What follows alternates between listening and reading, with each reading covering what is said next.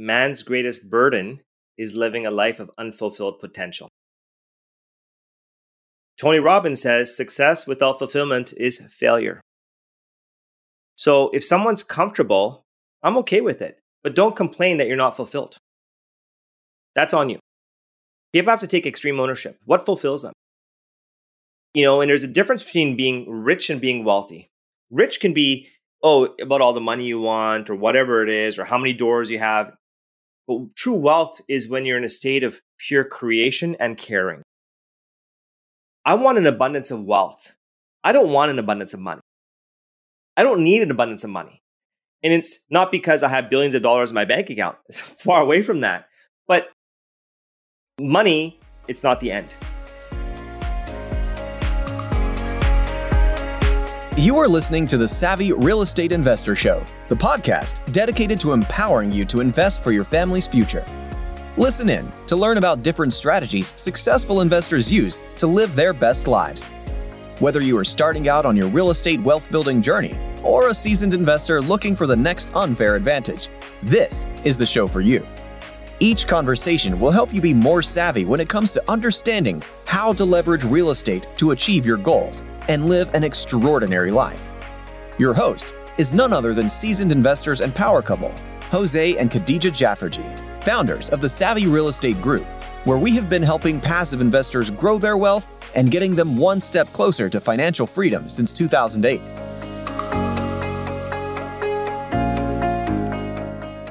Hey, fellow savvy real estate investors, we have Mark Smith on our show today. Mark is a sales expert, a wholesaler, and a multifamily investor who is highly passionate about helping others. He's the founder of the 7-2 podcast and an advocate for breaking mindset barriers and taking back control of one's life, even when they're dealt with the worst cards possible. In this episode, we were able to talk a lot about Mark's life, his past, and his rock bottom moments, and how he was able to overcome them. And, the focus was on discussing mindset, and that real estate is really just a vehicle to achieving financial freedom. We were able to talk about the importance of working on oneself, and even discussed how to raise children who are motivated and driven in today's world of instant gratification. It was definitely a motivating episode that touched on so many really important topics related to wealth, overcoming adversity, and personal development, just to name a few. So definitely tune in. Here's Mark Smith. Hey everyone, I have Mark on our show today. Mark, we're so excited to speak with you. Looking forward to just get right into it. Maybe you can just give us a brief introduction of yourself and tell us a little bit about your history. Who's Mark? Yeah. Wow. A brief introduction. That's going to be tough. My introduction might be the whole podcast, which I apologize for. Yeah. Brief history about myself. My name is Mark Smith. I'm a real estate investor. This is my full-time gig. And I've been doing this for, I would say I wish I was doing it longer. A lot of people say, what's my biggest regret about real estate investing? I wish I started sooner. And my background is high ticket sales. So that's where I really, understood or learned about how to work with individuals and, really testing my limits and really embracing how to communicate with others. And most importantly is how to best serve others. And that high ticket sales I started in high ticket sales when I was about 21 years old. So I'm really trying to connect the dots backwards here. So let me see how I can redo this here. I was born and raised in Edmonton, Alberta. Went to school in Edmonton, and an opportunity came up where I could do high ticket sales and medical devices because my background was I was a respiratory therapist. And really my responsibility in a hospital setting was to really work with critical care equipment and life support. So by the time I was 20 years old, and when I talk about this, I actually killed 7 people. And what I mean by 7 people is I was working in a hospital setting. Now, I didn't go and deliberately do this, of course, because I wouldn't be here today on this podcast. But as a 21-year-old and dealing with the stress of having someone's life in your hands, and ultimately it's you that's turning off that machine. And it's you looking at the parents in their eyes, because I worked in pediatric intensive care. I worked in neonatal intensive care.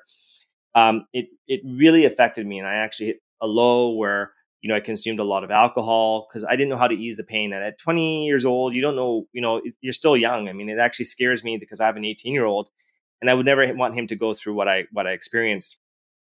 And so an opportunity came up with high ticket sales, which was now selling the type of equipment that I was using as a respiratory therapist. And when I had this opportunity present itself, our company had about 5% market share.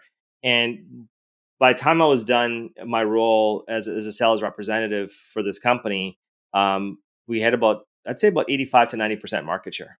It was quite significant, the big shift.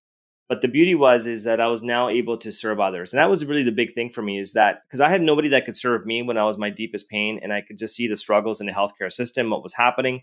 And now I could come back with a solution that could help others. And then how that grew is I got an opportunity to take on our U.S. operation. So I moved down to Chicago. And when I was in Chicago, I was blessed. I was the director of international business development. So I flew all over the world. I mean, all over the world. It was amazing. I was able to go to hospitals in Australia, France, Switzerland on many occasions, Sweden. And what I was able to do was simply help others. And that's what really allowed me to really propel in life. Is my purpose is to help others. And that's the thing that I enjoy the most. It's not about the dollar signs that come in the account. It's not about any of that. It's not about the next property. It's not about all the doors and that kind of stuff. What fulfills me is serving others and helping others. And so there was a mishap. I shouldn't say mishap, but I'm sure you'll ask more questions about this. But what pushed me to get into real estate investing was when I hit a low point in my life. Literally about 5 years ago, I was actually homeless. And when I mentioned this to Jose a couple of days ago, it didn't hit me until a few days ago that me and Zara were talking, and Zara's my wife and partner, and we realized I was homeless 5 years ago. With an instant, everything was taken away from me. Everything was taken from me. Had a marital breakdown. There's a lot of stuff right now we're seeing. By the time this episode airs, there'll be a decision in the Johnny Depp case, and Amber Heard case, of course. But I was put into the system of the family law system, and unfortunately, like most men, I was on the losing end, and I lost everything I had. I lost my house, I lost my personal belongings. All I had was a shirt on my back, and I lost my children through parental alienation and so forth. And it was through that struggle where I was on my knees, and even when I asked God to take me, and God says, "I'm not taking you," I realized I had to do something. And the issue was with me. It was the person I looked in the mirror. I had to change. And because I had my whole net worth basically went completely upside down, I just said, how do I flip the switch? How do I flip the switch so quickly so I can amass my net worth back again? And so what I did was instantly I said, I'm going to get into real estate investing. And that's exactly what I did. So I've gone hard for the last 4 years. We've done everything from running a wholesale company. We do multiple flips. We do new builds, buy and holds, Airbnbs, apartments. So you name it, I've done. And it's only because I had no choice. How was that for an intro?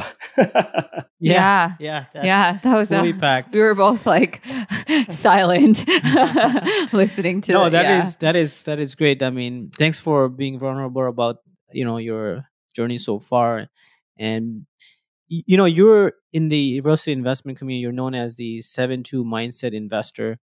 Maybe tell us a little bit about where that came from. Sure, absolutely. Where the 7-2 came from. So there's a saying that, and I actually have it written on my wall here. It basically stems from, and I'll read it to you right now. You can't control the hands you're dealt, but you can control how you play that hand. And we know that. Even in real estate investing, a tenant destroys your property, it's a bad hand. What are you going to do about it? Are you going to sit there and fold your hands saying, I'm leaving real estate altogether? Or are you going to find a way to play that bad hand?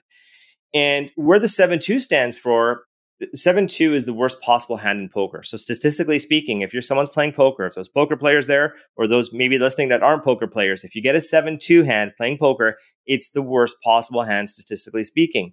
And more times than none, you want to fold that hand. And I was dealt many, many bad hands. Like it was just like, when does it end? I kept on getting these 7-2, 7-2, 7-2, and I kept on folding my hand, And it was just enough's enough. I'm going to play that bad hand. And when I did, it changed the trajectory of my life. So the message I tell people, and it's a reminder to myself, even the license plate on my vehicle says 7-2. My branding is all 7-2. because it hit home is that it is a bad hand, but what are you going to do about it? Because at the end of the day, no one cares. No one cares. Mm-hmm. It's up to you. I can sit here and be a Debbie Downer and boohoo, feel sorry for me. No one feels sorry. I should feel sorry. If I feel sorry for myself, that's the worst possible feeling.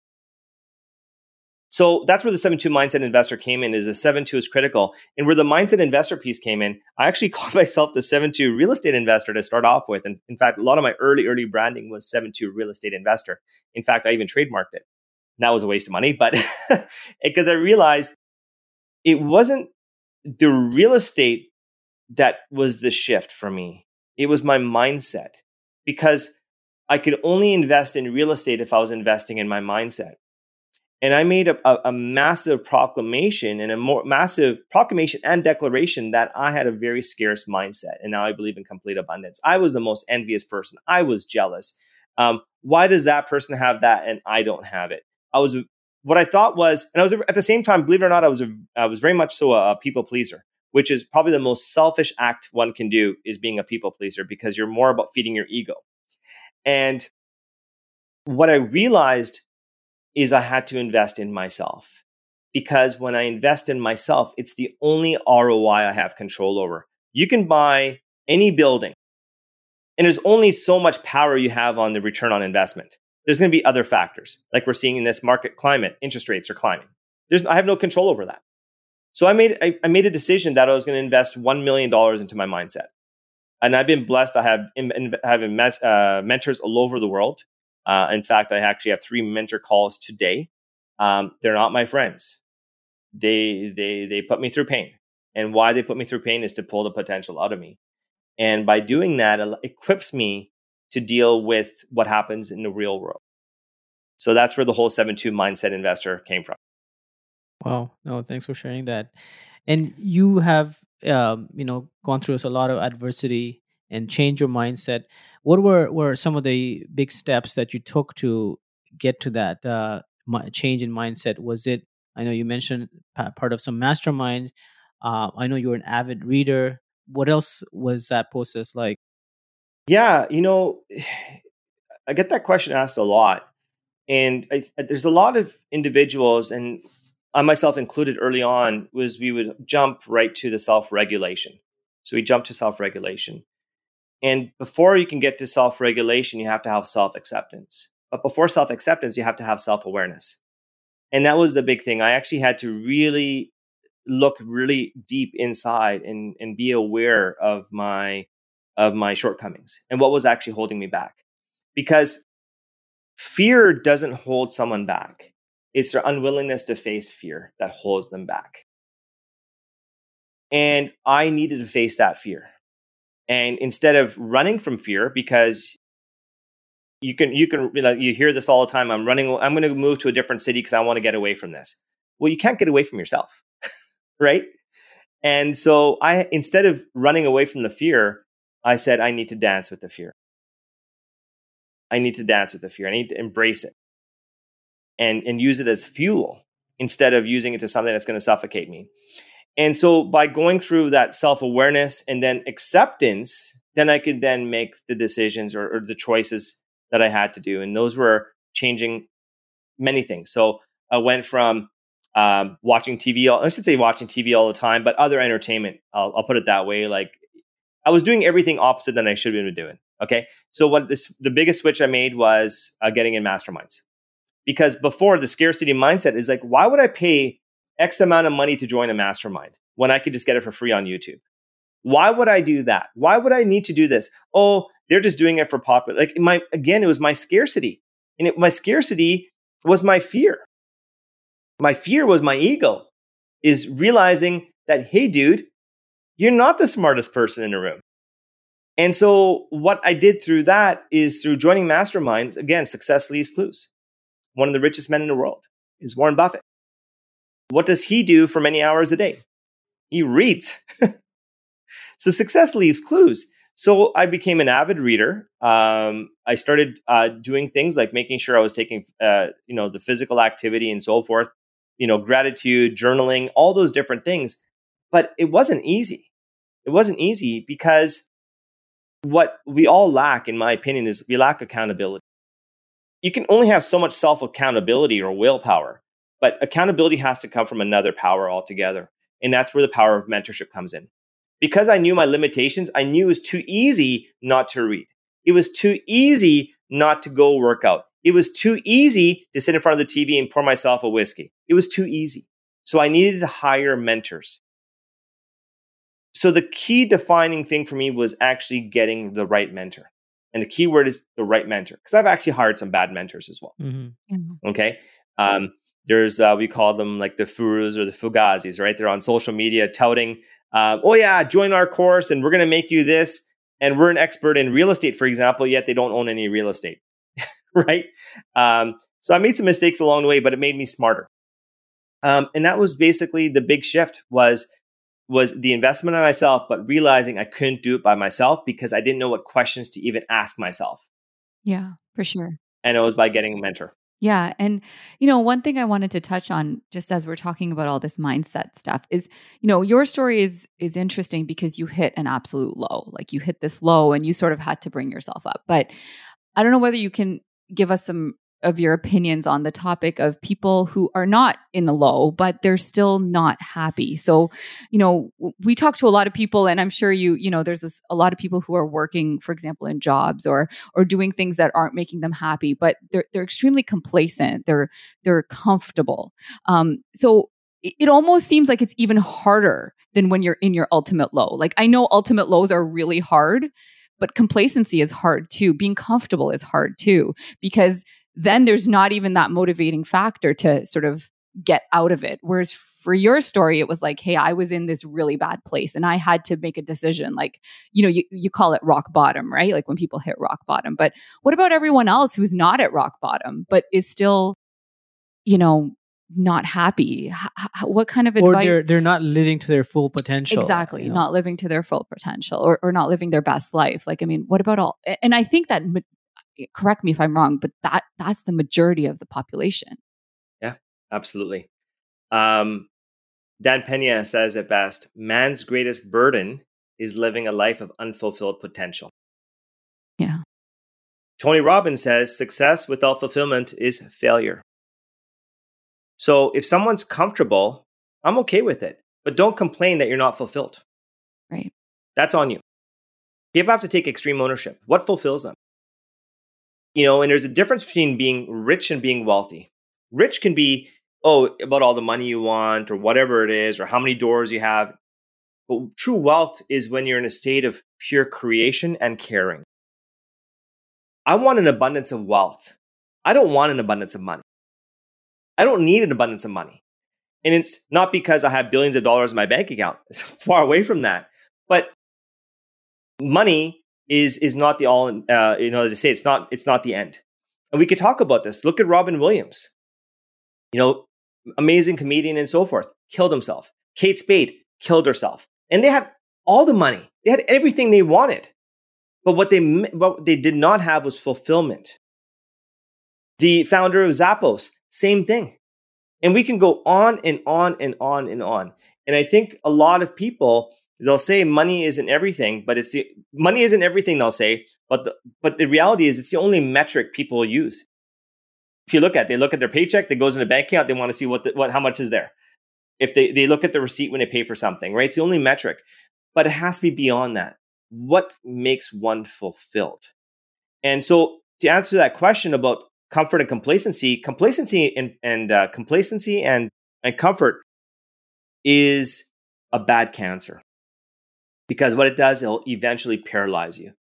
And when you wake up one day, you'll live a life full of regret and saying, I wish I did this. I wish I did that. I wish I did this. And that's what it comes down to. So when I'm pushing on people, it's like, imagine if we could just do a little bit more. And my thing for what I tell people is that every day, make it count. And it sounds so cliche, but it should be one's daily activity should be related to their daily pursuit of excellence. Because why are we here? Why are we here? My parents, I know the pain they went through, to come to a foreign country, didn't know anybody, in a typical immigrant story, which is by most Canadians. But I'm not going to let all that go to nothing. I have a responsibility. And my responsibility is to take that torch and pass it on and change a trajectory. Because if I'm sitting too comfortable or too complacent, that is the worst child abuse you could do for your children. The worst child abuse. Because what you're doing is you're setting a frame for your children that it's okay to be comfortable, it's okay to be complacent, and it's okay to be unfulfilled. And if you're unfulfilled, what happens? It leads to depression, leads to anxiety, leads to pain, it leads to pills, leads to other addictions. So I see this time and time again with real estate investors. The first thing they'll say, how many doors do you have? Yeah.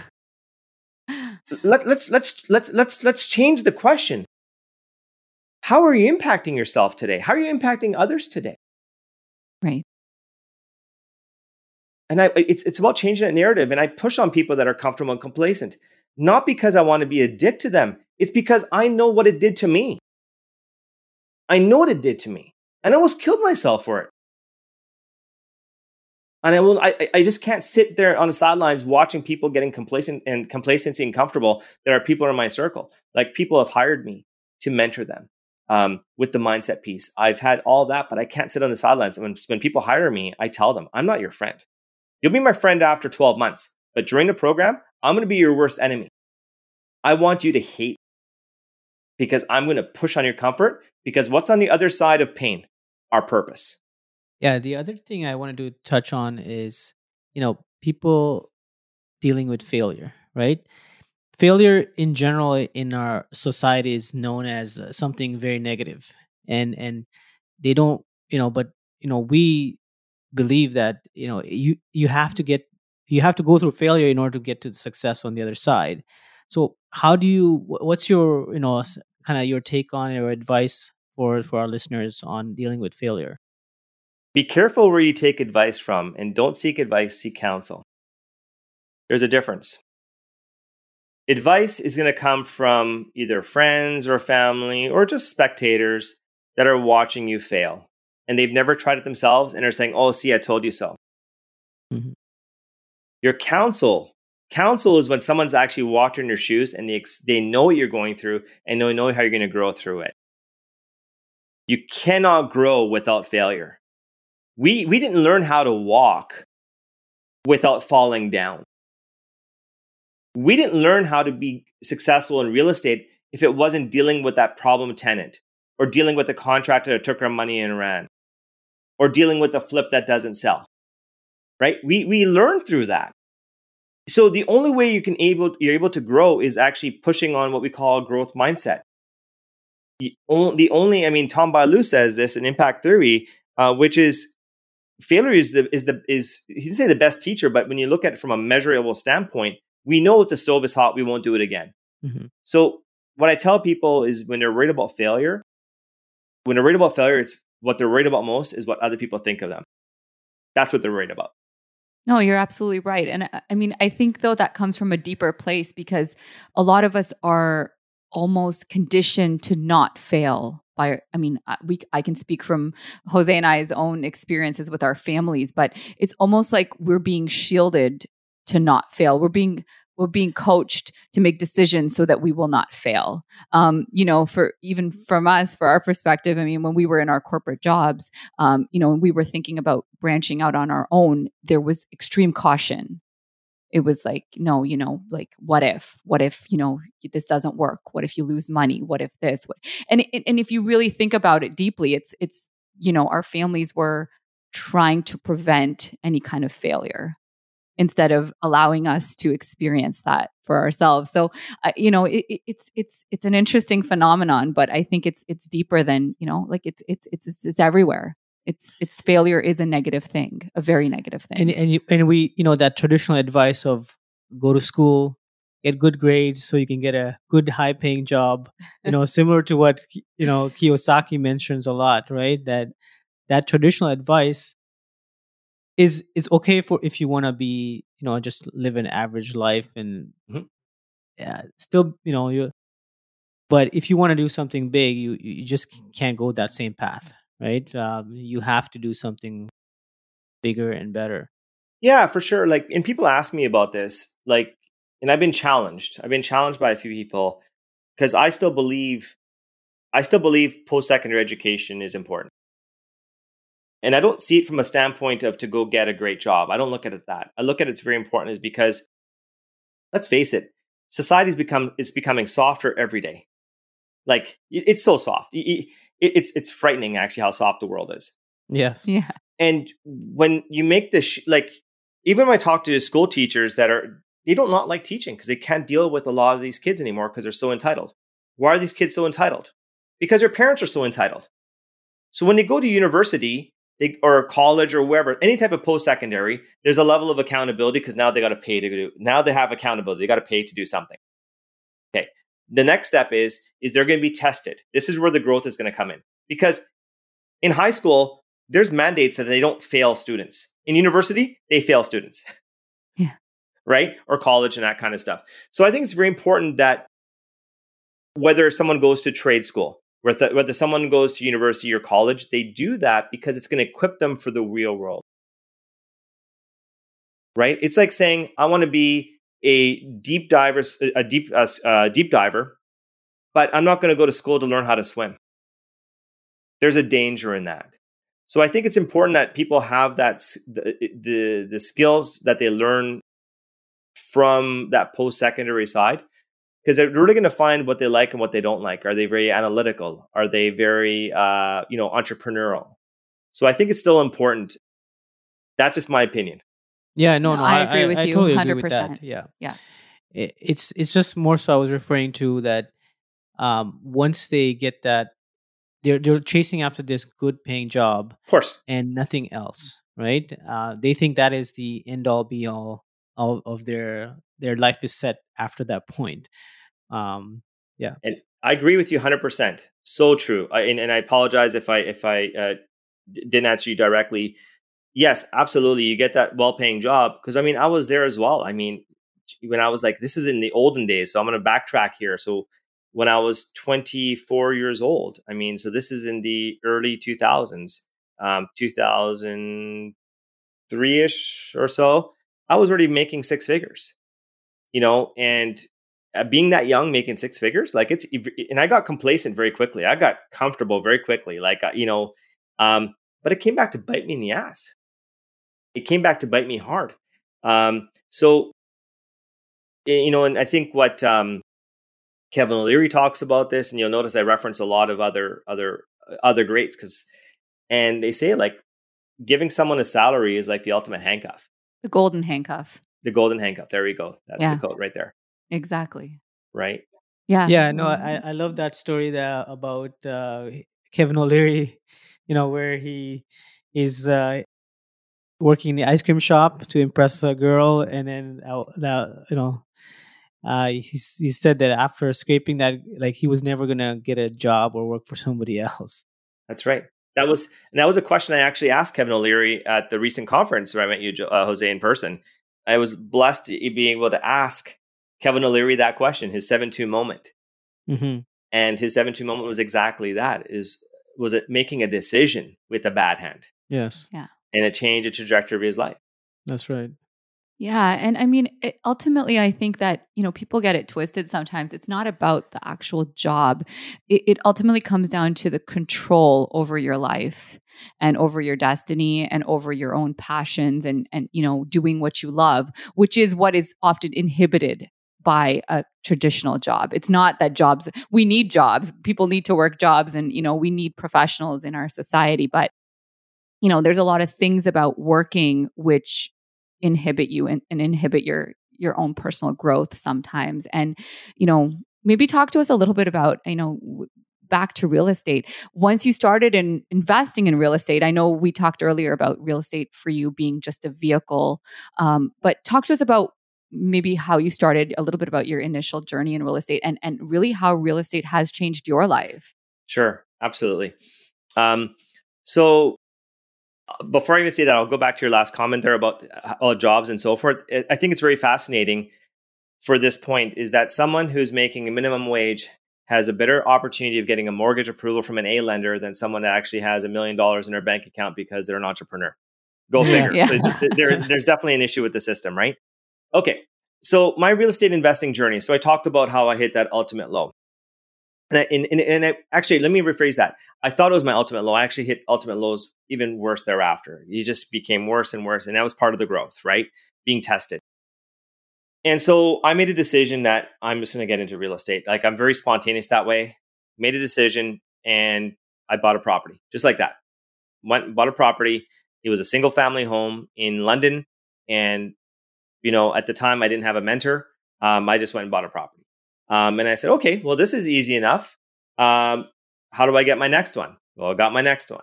And then literally in a span of about 8 or 9 months, I bought 4 properties. Okay. And it started moving itself. And then what happened is I hit the wall. Like at that time, I was still living my old life, which was still scarcity, envy, like all those other things. But now I had this real estate portfolio. I was in the midst of a marital breakdown. There's a lot of stuff that was going on. So I was being pushed on all these different limits. But then I'm like, well, I want more properties. And the bank's like, well, you can't buy no more properties. Well, why not? This person has so many doors. How come I can't? That's not fair. That's not fair. That's not fair. So instead of seeking answers, I was asking. I thought they were trying to, push me aside and that kind of stuff. And so at that point in time, I decided I needed to get a mentor. Okay, so it was a real estate mentor I started with, and he's a personal friend of mine as well now. He has an amazing program. His name is Corey McKinnon, and we started together, and he just sort of showed me the way. Like, this is how you do it. So from that point, we were looking at how to best structure this, because I did want to have an ultimate exit, anyways, from my 9 to 5, and understood about being an active partner versus being the only person in the deal, and leveraging my knowledge to now get more assets, because that's really what it came down to, is leverage. And that's the favorite word amongst real estate investors or any investors: how to leverage. How are you going to leverage? And there's going to be some sort of capital that one has to leverage. It's either going to be monetary, it's going to be either social capital, or it's going to be the physical capital, with the active or sweat equity and that kind of stuff, right? So with that, then I started getting into multifamily properties. So I had my buy and hold, started getting into some of the multifamily properties, got into flips. And the reason we got into flips is I had to replace my income.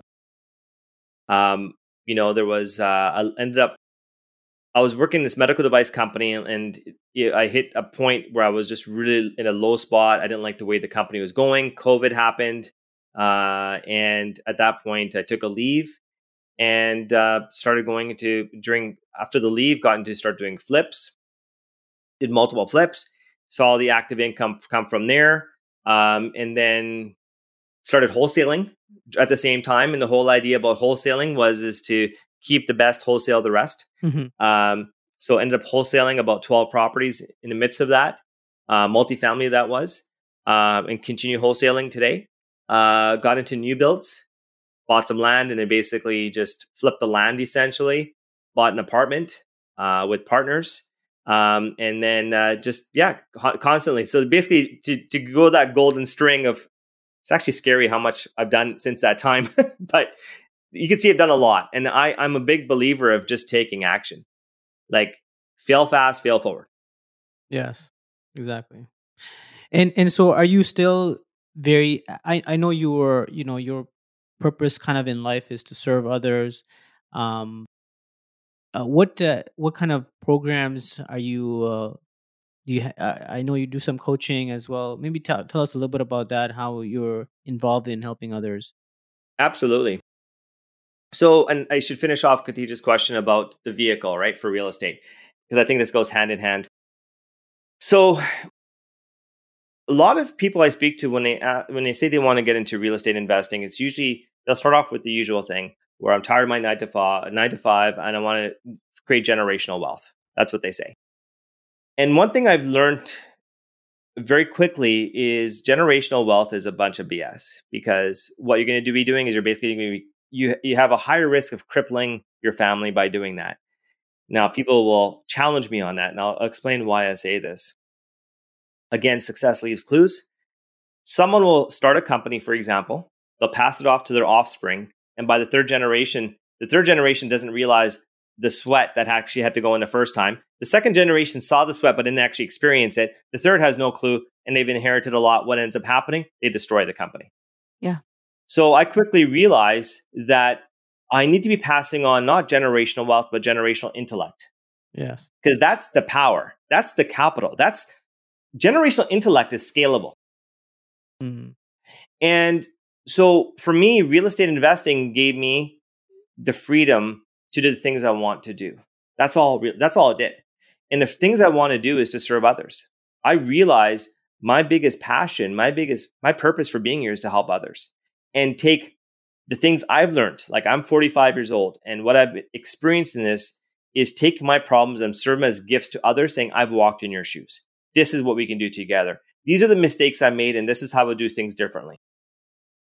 And so through that, I realized, just in fact, recently I had an epiphany at 2 recent real estate meetings I went to, where I was actually shocked when this happened, where people would come up to me and I didn't know who they were, and they would say, "Hey, Mark, we've been following you for quite some time here, and you inspire us, or you've saved our lives, or because of one episode you did, we quit, or one post you did on Instagram, we quit smoking." And I was actually taken back by it. And then people were coming and they were hugging me and they wanted to take pictures with me, and my head was shaking. And I said, "What's going on here?" And driving home from the most recent conference, I realized I must be doing something right here. Mm-hmm. And I need to go deeper, because if my purpose here is to influence, impact others, then I got to go harder. Yeah. And that's where I am right now, is I just want to help people. I want to serve others. And there's great mentors out there for real estate investing and that kind of stuff. My thing is more, it's just to help specifically men that are lost. And yeah, there's women that approach me as well, but I see the biggest issue is there's a lot of men that are confused and are lost and are stuck. Addictions are on the rise, and these aren't your usual type of addictions that we hear about. Usually we hear about addictions like gambling or alcohol or drugs, but now we're seeing even more addictions with, and I hate to say it on a real estate podcast, but porn addiction.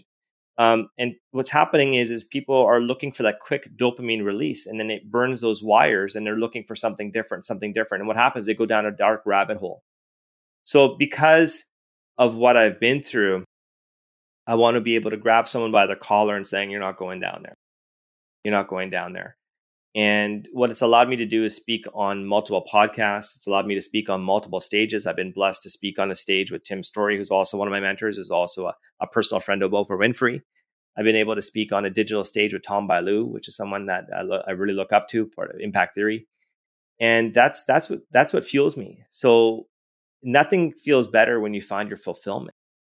And through real estate investing, it's allowed me to find what fulfills me, which is helping others. Mm. Yeah, no, Wow. that's such a great.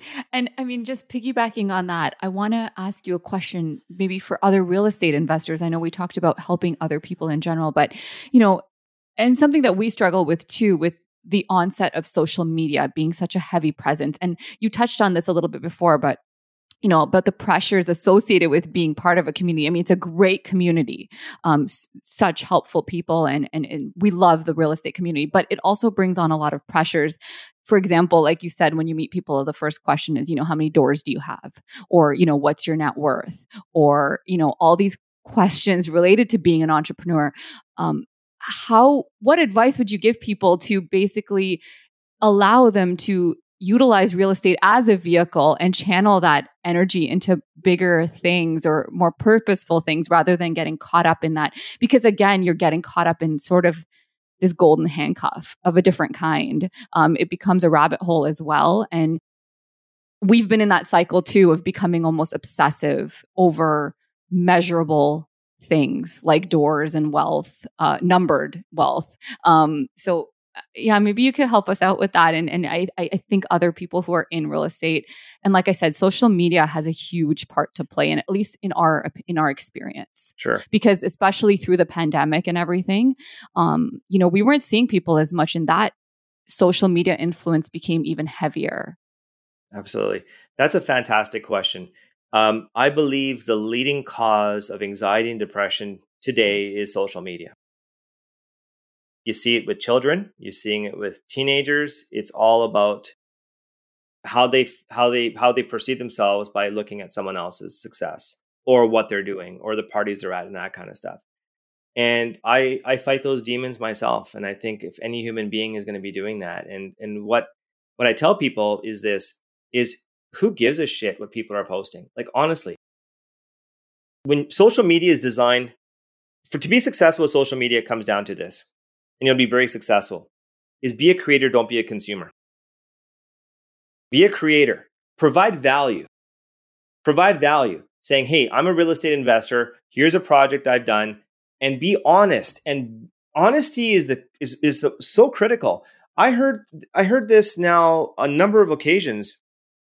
Again, it shook me because it was just something that a few people have said to me on different occasions. And they said, Mark, it's interesting because when we meet you in person, you're the same person on social media, unlike many others. Because I talk about the pain, I talk about the vulnerability. When I'm posting or I talk to people, and I'm not sure if you guys caught this, I said I own an apartment building with partners. I own properties with partners. It's not me standing there and flexing and saying, look at what I got. I'm better than all of you, right? And you look at where the demise of social media is, and there's actually a place in Toronto that they actually have cardboard cutouts of jets. So you can actually go and take a selfie picture and pay and post it if you want to. There's people that are actually going to Gucci stores, all dressed up in Gucci stuff, saying, I'm in real estate investing, invest with me, and they'll go return the clothes the next day. This is a thing. Yeah. This is a thing. So what I tell people is we need to just rip that veil off and understand when people are posting, are they posting about themselves or are they posting about value? And go do an audit. Just like when you have to go and remove negative people from your life. It's the hardest thing you have to do, but do it. Look at who you're following on social media. Are they bringing you value or are they taking you down? Mm-hmm. If they're actually bringing you value and they're serving you, fantastic. And there's a lot of that. And it's constant. I speak to investors that are 100 times more successful than me, and they struggle with it too. And I tell them the same thing. Yeah. Well said.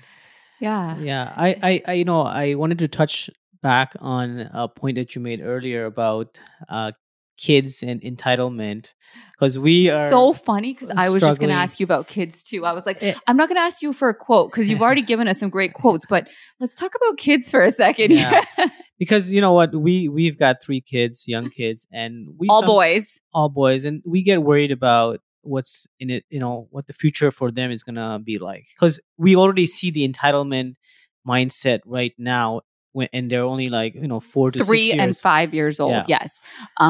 Because of the environment that they're inevitably growing up in, right? I mean, we are more blessed than our parents were. And that's the way, like you said, that's the way it should be, right? Like we should be building up ourselves. The next generation should do better than the previous, right? I mean, that's the whole thing. And we live a fairly comfortable life. But we are worried. And it's so funny because we joke sometimes and I tell Jose, I was like, we should just spend it all, because if we don't, some sugar mama is going to spend it. Like my son is going to be buying some girl some bling one day with my money. And we laugh about it. I'm like, just because every time we hesitate because we are very conservative with our money. We've always been that way. We live the same way we've always lived. But it's a big fear of ours. Like, what are we going to do with these kids? And what advice would you give parents? And maybe a little bit touch on what kind of, you mentioned a profound word, generational intellect. Yes. Like, what can you do right now to prepare for that? Yeah. It's I love this conversation. I'm just trying to think how I can come about this because I have so many ideas on this. Generational intellect is so powerful because if you look at when we take a step back, like I take a step back and I look at my parents made significant sacrifices. And when it came to the country, my mom worked 3 jobs. My dad was working his ass off, barely saw them and that kind of stuff. And right there, what I just said is what I remember about them.